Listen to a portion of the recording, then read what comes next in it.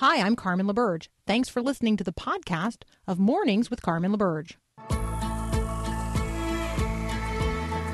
Encouraging you to live as an ambassador of God's kingdom in the world. This is Mornings with Carmen LaBerge on Faith Radio. If we're gonna fly, we fly like eagles. Arms out wide. If we're gonna fear, we fear no evil.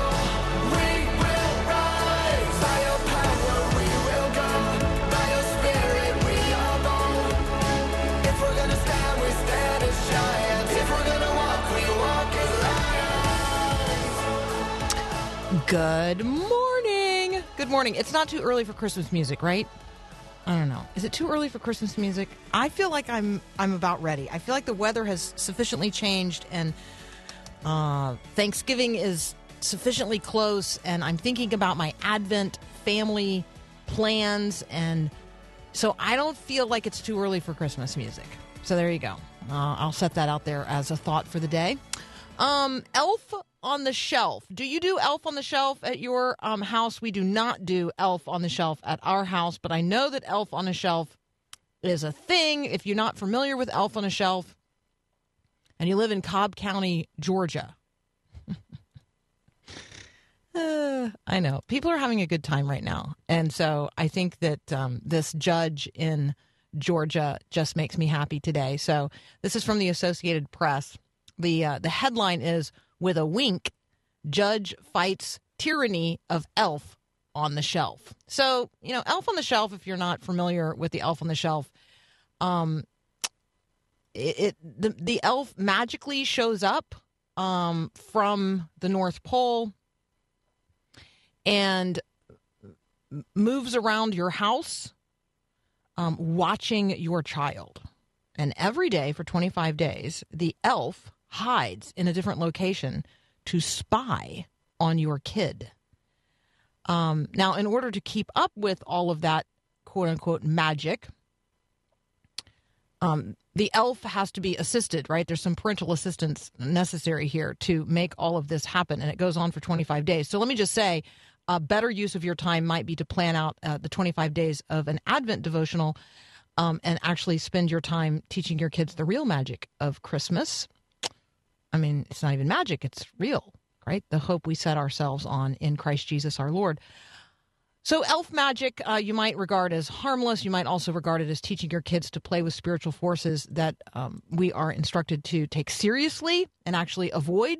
You actually want to keep them out of your house, not invite them in. The elf appears in very private places, and often the elf is doing, if you just survey social media on this, the elf is conceived in the minds of adults to be doing very adult things. And I don't know why we think that's funny. I don't know why we think that's funny to expose our children to, nor to have as like our Instagrammable life. So just know, if you're an Elf on the Shelf person, I don't really want to see your social feed for the 25 days leading up to Christmas. I want to see people's Advent devotional Instagrammable stuff between now and Christmas.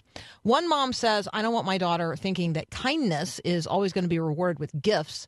I want her to know that kindness, in fact, will also often go unnoticed and certainly unrewarded, but it's who we are as Christians. Let's not be teaching our children to beg for rewards just so that they'll be nice to people. I don't want to teach my kid to be fake. True kindness comes from within." So there's all that going on as well. So on a practical matter, the elf on the shelf could be lost over the course of the year, which means you're going to have to buy another one, and they're not cheap, because you have to do this year over year. Like, your elf has to show back up every Christmas season, or the lie you told your kids is going to be found out. Or your elf on the shelf might be found over the course of the year, also leading to a very difficult conversation with your kids, because based on Elf on the Shelf lore, the elf is supposed to make his or her way back to Santa Claus, not hang out in your basement or your attic. So there you go. What's going to happen when your kids discover that you have not actually been telling them the truth about things visible and invisible, things spiritual? See, this is not where I want to be. I don't want to be at a place where my kids doubt whether or not I have told them the truth about spiritual things, about Christmas, about Yeah, about who's watching. Yeah, it's also why I don't like Santa Claus is coming to town. I mean, Santa Claus is not the one actually watching us when we're sleeping and when we're awake. He is not actually the one judging whether or not we end up on a nice or a naughty list. All right, there you go. There's my. I know it's not Christmas yet, so I feel like I can rant about Christmas. But when it comes closer to Christmas, I'll be much more Christmassy. I promise. All right, I'm sure in much more the joyful Christmas spirit, Nick Pitts is up next. He and I are going to talk about a new state law. And I'm going to ask him, does it forbid parents to advertise for Christian babysitters? Yep, that's up next here on Mornings with Carmen.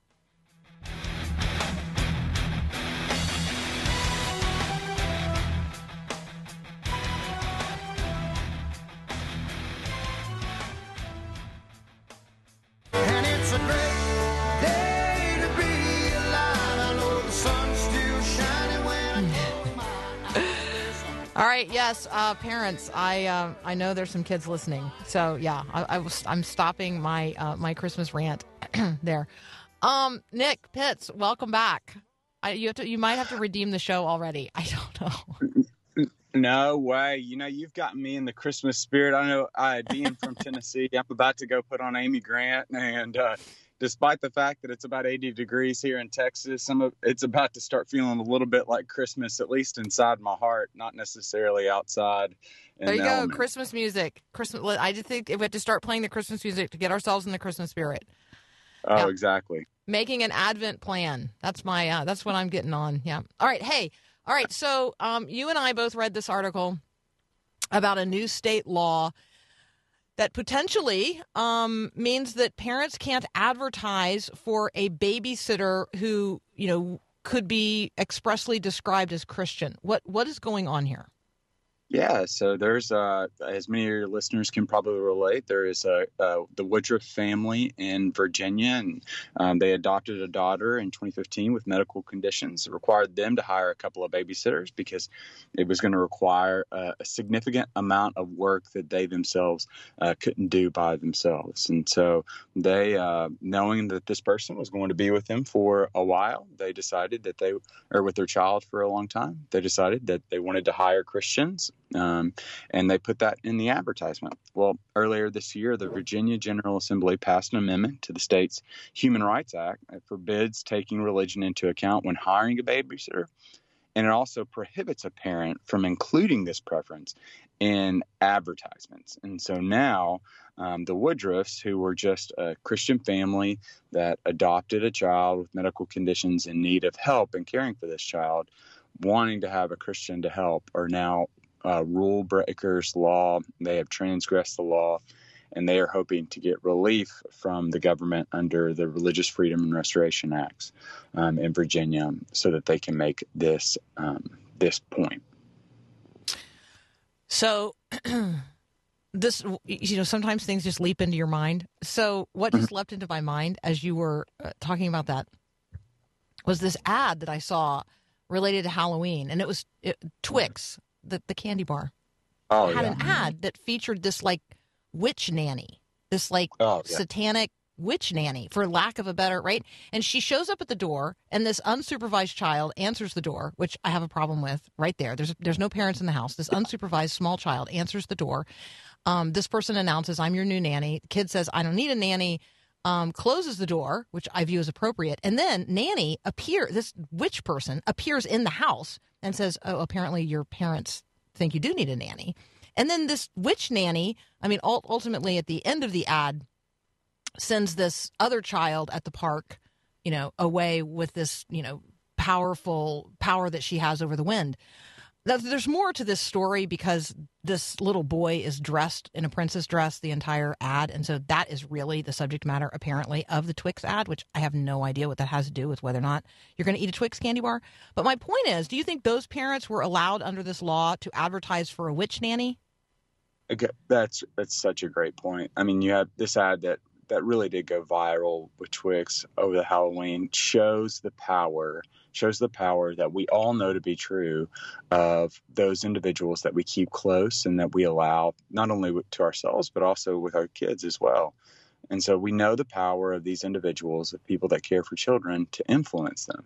And knowing that power, this Christian couple, the Woodruffs in Virginia, decided that they want Christians to help babysit. They want values that are similar to theirs to be able to nurture and care for their child in their medical condition.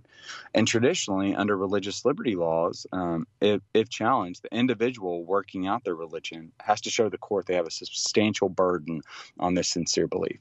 Well, of course they have a substantial burden. As Christians, we know it to be true that we've been tasked to raise our children in the fear and admonition of the Lord, to train up a child in the way in which they should go, to not provoke your children to anger, from Ephesians 6.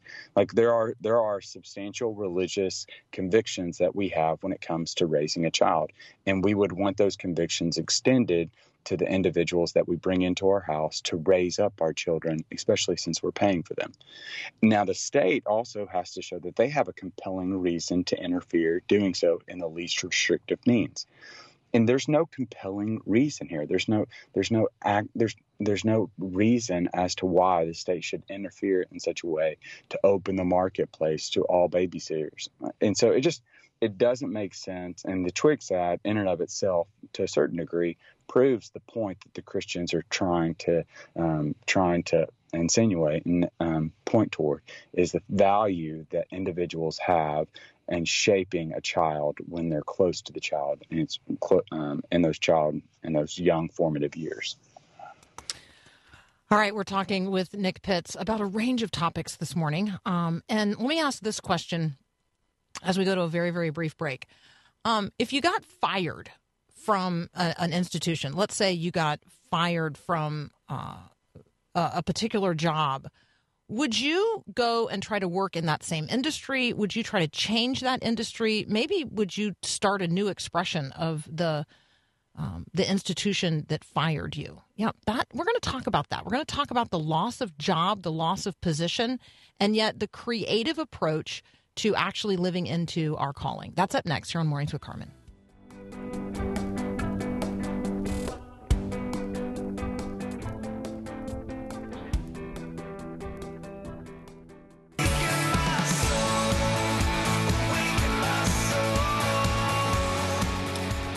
All right, what do we do with the truth? And what do we do with our kids? Where do we send our kids to school if we want them to be educated in the truth? And what happens when the truth is abandoned by institutions of higher ed?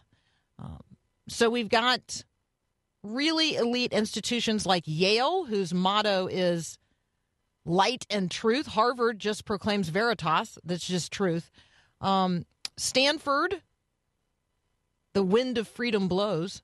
I think the challenge is that we have a lot of institutions who have compromised on the truth and are teaching a compromised version of truth to the next generation. There is at least one person out there who has said enough.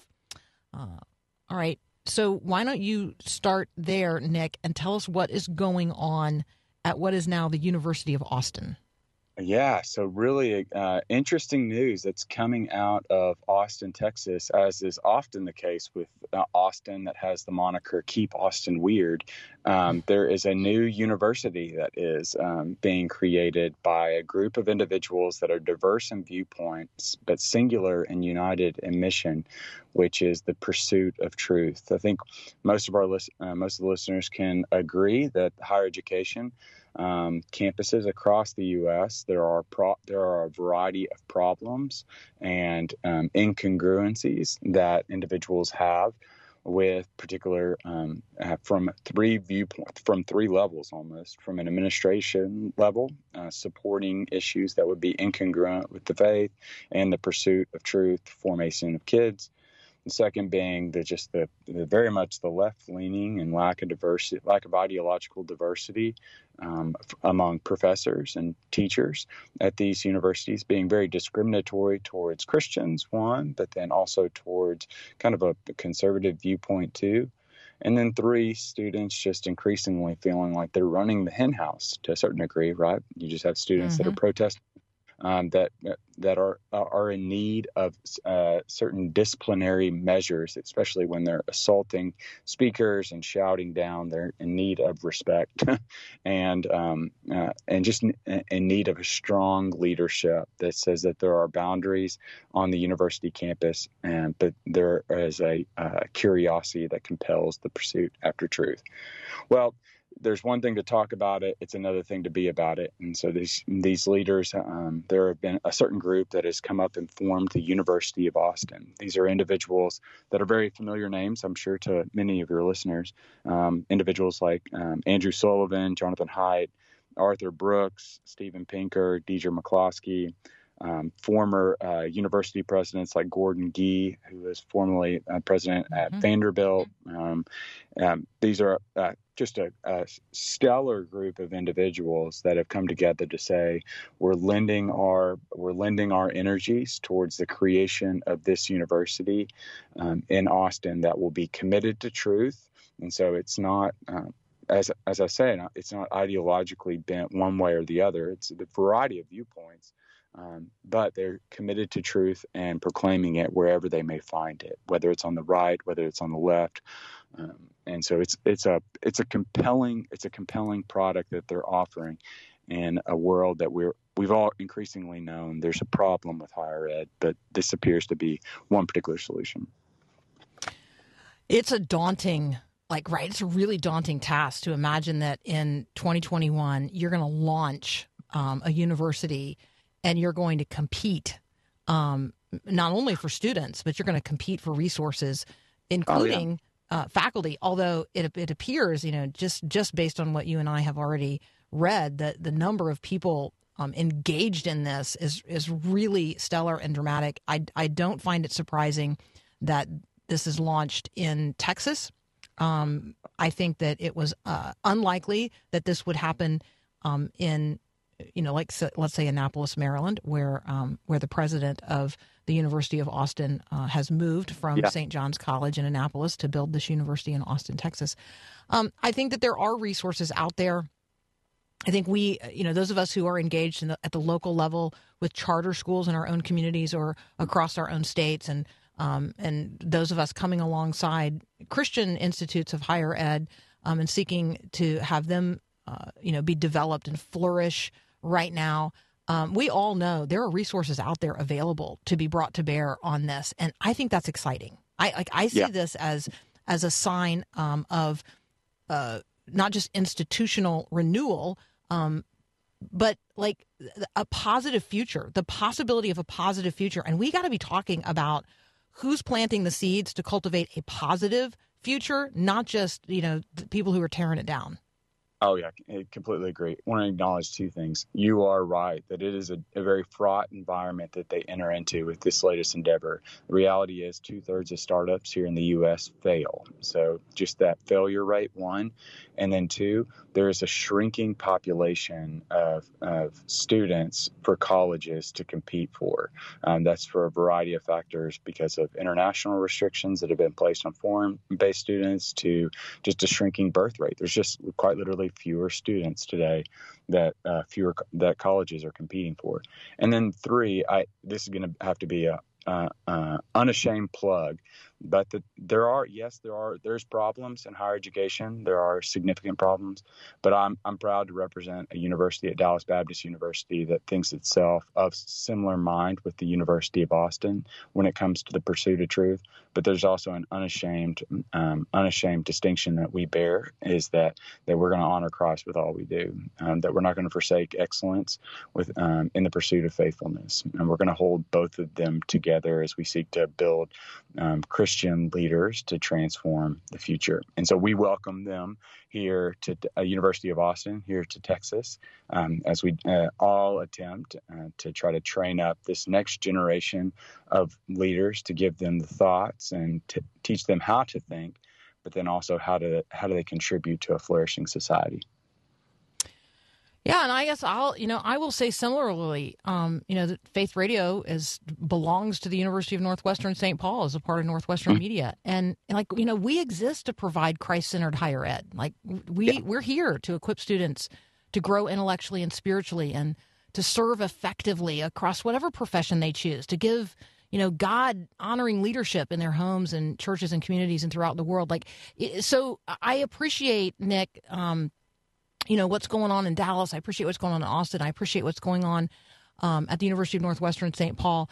And I think that one of the things that I just wanted to do, I think we often point to those institutions that have left their calling. They have abandoned their Christ calling and their Christ-centered mission in the world. But God has raised up others. And that seems to be, the way God does things, right? It's a constant process of renewal in each and every generation, and this is ours, and we will not abandon the task. Oh, it is. It's like the writer of Ecclesiastes 7:10. It's the fool that looks back and says the good old days. I'm so grateful for the past. I'm grateful for the traditions that we have a chance to be able to honor and to continue to perpetuate into the future. But I'm also cognizant that my God is making all things new. And so what started in a garden is going to end in a city, and he's compelled us and given his spirit, not of fear, but of strength, of power, of self-control, to contribute to that flourishing city. And until that day comes, we're all working in a variety of different ways to build institutions in such a way that we might be able to make his kingdom come and his will be done on earth as it is in heaven. And that's not just going to be done through the University of Austin. It's not just going to be done in Minnesota. It's not just going to be done in Dallas. It's going to take a wide variety of gifts. And praise God, he's given us all gifts to be able to use to contribute to the body and the building up of his kingdom. Yeah, so maybe we'll just close with a word to parents. If you're thinking about, where your students are going to spend their time in terms of higher education, we're just going to really encourage you to find an institutional fit where the truth is honored and sought and taught. And Nick and I would argue, one that is Christ honoring as well. So, Nick, thanks as always so much, man. We appreciate it. So great to be with you, Carmen. Absolutely. We're going to take a moment to hear from Greg Laurie and Knowing God.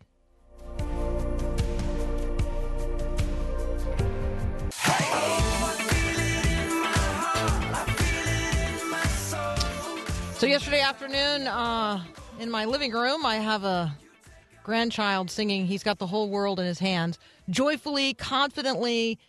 He's got the whole world in his hands, got the whole world in his hands. I mean, right, every verse, the whole thing. And I'm standing there as an adult, loving the moment, right? And also recognizing that as we survey what's going on in the world, sometimes we pause and we wonder, is that true? Does God really have the whole world in his hands? Because there are days and times when it seems as if things have gotten terribly out of hand. Well, every couple of weeks, a couple of times a month, Luke Moon joins us to bring the mind of Christ to bear on the headline news from around the world. And together we acknowledge God's presence and God's power, even as we pray the news, asking that, God's grace would be evident and experienced in the lives of others. He does have the whole world in his hands. Let's turn our attention to what's going on around the globe. That's up next here on Mornings with Carmen.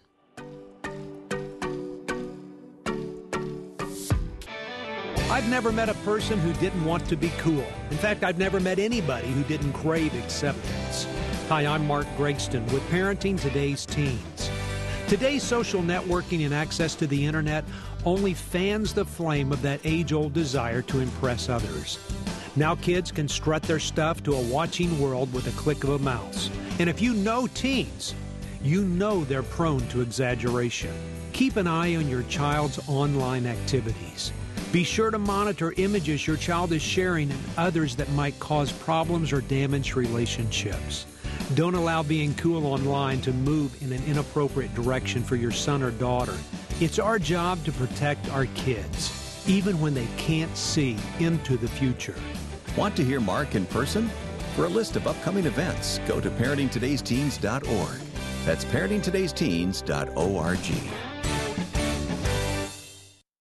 The wise men will bow down before the throne,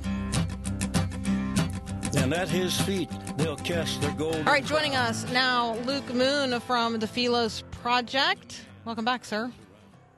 Good morning, Carmen. Good morning. Good morning. So let's turn our attention to Ethiopia. My guess is most people listening have not heard the news related to what's going on in Ethiopia. So would you brief us in? Yeah, so there has been for a while, there's a kind of a, province that has always had kind of a challenging relationship between Ethiopia and also the neighbor Eritrea.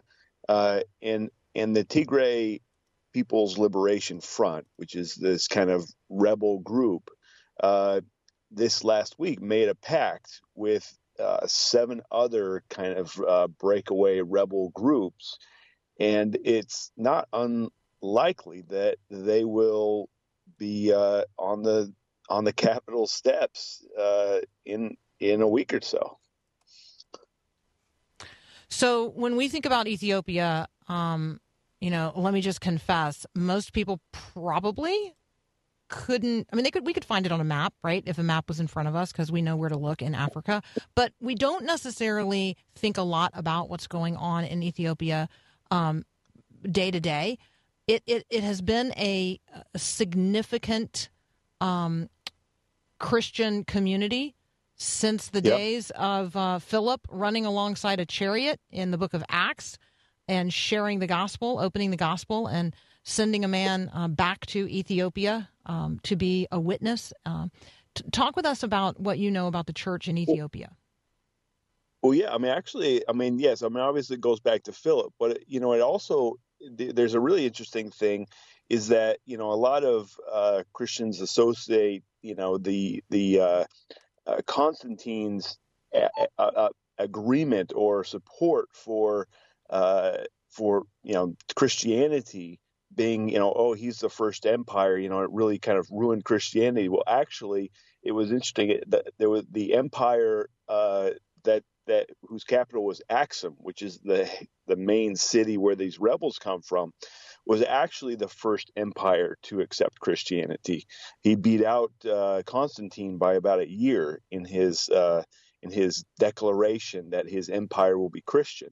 And so it actually goes back to around 325, where the whole empire of the Tigray people which included Eritrea, Ethiopia, parts of Sudan. It was pretty big, and it ended up all of them were Christian suddenly, and that always works well. But since then, there has been a strong Christian community presence in Ethiopia, obviously because of Islam and the various conquests. A large number of Ethiopians are also Muslim, and also it has a fairly strong Jewish community, but most of those Jews have now emigrated to Israel. So there's a very strong Israel kind of Ethiopia connection. Obviously, in the Bible, you have Solomon and the Queen of Sheba. It's really, you can almost put Ethiopia really as one of those countries that's part of the Bible lands, right? You think of Greece and Turkey and what is now Iraq and Syria, Damascus, like these cities that are in the Bible, and you really need to throw Ethiopia in that mix as well, because it was very much a part of the Middle East, if you will. Obviously has a connection to Africa. But what is really cool to me is that, Jerusalem is the intersection of 3 continents, right? It's Africa is connected through the Ethiopian Coptic Church there at the Church of the Holy Sepulchre. Asia is represented by the Armenians, who are also there at the church, and then the Western churches, Latin, the Roman Church and stuff. So you have this really cool connection between Israel being this junction between 3 main continents, and all of which have people who worship the Lord. And that's cool. It's very cool. All right. Since you brought up Jerusalem, let's talk about what's going on at the Western Wall. I have been there with you, so I know at least in part how emotional a space it is, but talk about it from the ultra-Orthodox Jewish perspective, and then this group of women who are really trying to turn that on its head. Right. So right now, I mean, if you walked up to the Western Wall, which, it's not a huge space. I mean, you're talking, a wall section that's, maybe 150, 200 feet long, maybe. And imagine like 3/4 of that is for men. A quarter of that is for women. And there's a wall that divides them. And there has been contention for a while between, the men's side and the women's side. But then there has been an attempt to create what would be basically a mixed gender side.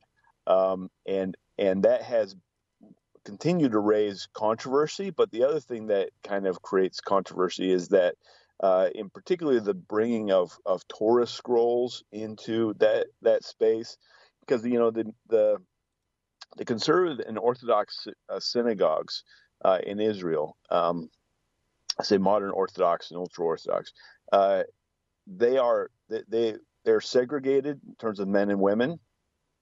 And the men read the Torah, and the women are kind of either on the side, or they're in the balcony, or they're in behind there's some divider, right? Same thing in the mosque too. But and one of the challenges is that there's been a group that keeps trying to bring the Torah scroll into the women's section, right? And that has been met with the Orthodox who are there constantly. So it's not like, these guys just, occasionally show up. The Orthodox are praying at the Western Wall 24/7 every day, right? And so it does matter that they get that they kind of have a lot of status on that, and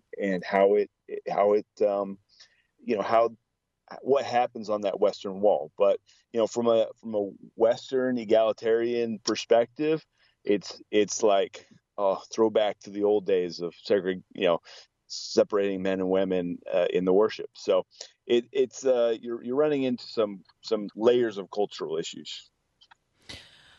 All right, when we come back, I'm gonna ask Luke Moon how I can get the Philos coffee cup that is featured in the video for the Philos Action Fund, in which he is featured, because I'm having coffee and it's not in a Philos Project coffee cup. Yeah, because it's really important. No, we're going to talk about when we come back. USAID has a new director, and you may say to yourself, I have no interest in USAID.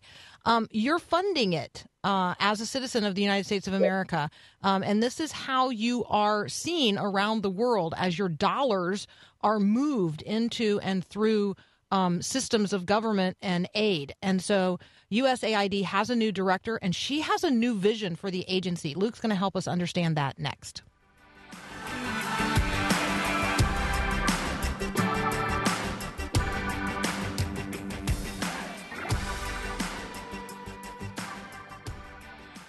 I'm just a nobody, trying to tell everybody all about. Continuing our conversation with Luke Moon from the Philos Project. All right, Luke, remind us, what is USAID? Who is the new director, and what's her vision? So the USAID is the United States government's development, like aid and development arm, right? It's if you think of, there's an impoverished place in the world, and they need blankets and medicine and food and that kind of thing. It's USAID that provides that, but it also provides a lot of some infrastructure projects around the world in developing places, and also just as kind of like the do-gooder arm, if you will, of the United States government. The current director, the new director, is a woman named Samantha Powers. She has been she was in the Obama administration.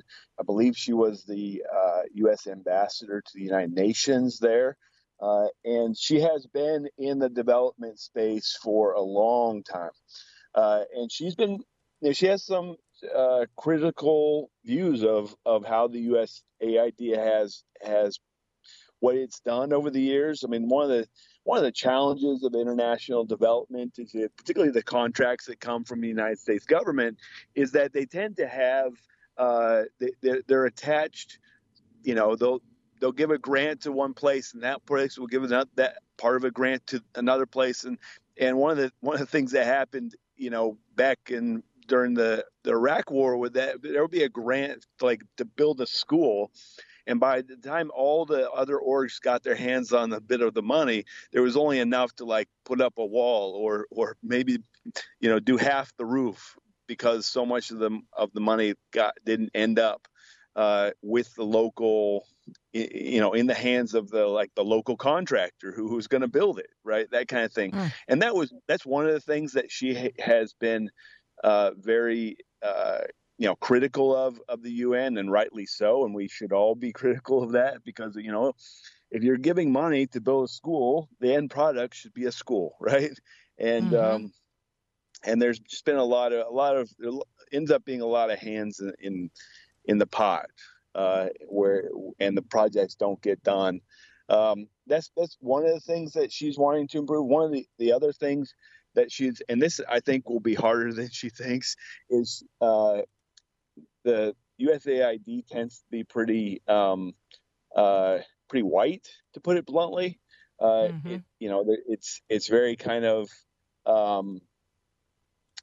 people who get into international development, either they themselves were impoverished, or they just have this kind of a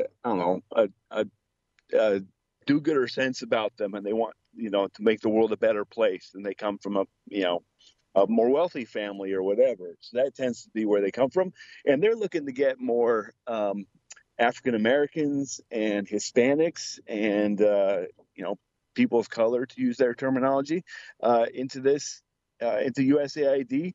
And having worked I was a missionary for 12 years, Carmen, and I can count probably on one hand the number of African American missionaries that were part of the organization I was part of, and it was the largest mission organization in the world.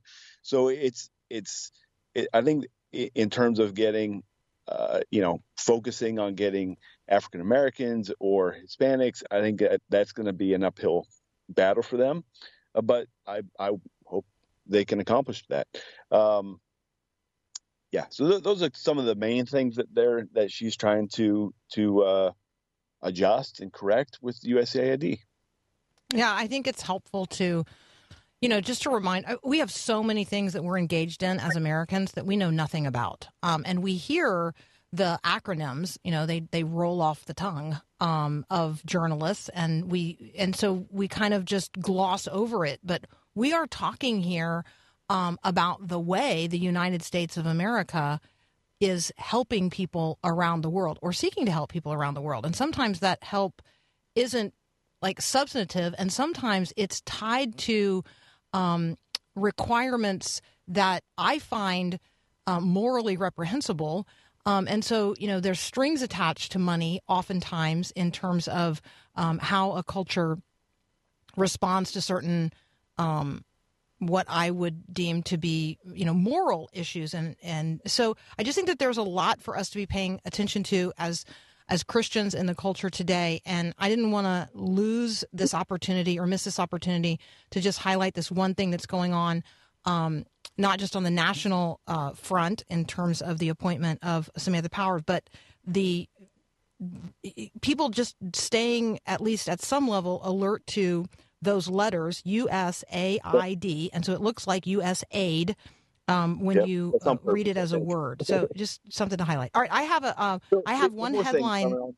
One more thing on that. I think that one of the things is that in international affairs, there's hard power and soft power, right? The hard power is guns and bombs and that kind of thing, and the soft power is the stuff that often the State Department does, but also more importantly, what the USAID does. It is and the degree to which the USAID is going to promote what are normally considered more progressive causes, that's going to run afoul, and this is what the other thing that she's going to run into. I mean, they're going to want to promote the kind of, the, it's like same-sex marriage and family LGBT planning, stuff, what they're going to call family planning, and you and I are going to call abortion. Yeah, right. And that's going to be a big push for USAID, and it always is whenever there's a Democratic administration. But it's that soft power stuff that actually I think does more disservice to the reputation of the United States than anything, right? Like, it's not surprising that when the U.S. under the Obama administration had a gay pride festival in the U.S. embassy in Pakistan, that might have motivated some people to be against us in Pakistan and hurt our interest, blow up maybe a tanker or two, or give intel on some of our operations, right? Because not every country wants what we're offering in that vein, and that I think it's that there's a bit of hubris there, but unfortunately, that's the way politics works these days. So can I tell you the part of it that makes me just personally I just cringe? It's when people who are American imagine that and say out loud that we are somehow smarter or more advanced because we embrace an identity and sexual agenda that are contrary to the traditional values of everyone around the world forever. Right. And somehow we imagine that, eventually they're going to be as smart as we are, and they're going to grow up and they're going to grow out of this. I find it's so offensive. I can hardly bear it, Luke. I can hardly bear it when I hear our, representatives of the United States speaking this way of other people. It's colonialism. That's really what that is. It's neocolonialism. There's no other term for it, and they think they can turn the world into the Harvard quad or whatever, and they're not. It's not. So I'm with you. Yeah. All right. We don't have time to talk about the other headlines that I want to discuss with you, but thank you for what you're doing every single day. And I think that you and I should be working on that coffee cup. Okay. That's all. All right. That's all. Hey, thanks, brother. That's Luke Moon. You can find him at the Philos Project. You can also find him at Luke Moon 1 on Twitter. We'll be right back.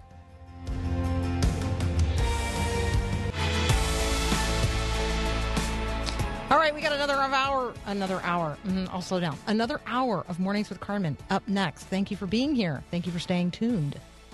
Thanks for listening to this podcast of Mornings with Carmen LaBerge from Faith Radio. If you haven't, you can subscribe to automatically receive the podcast through iTunes or the Google Play Music app. That way, you never miss an episode. It's also available anytime at myfaithradio.com.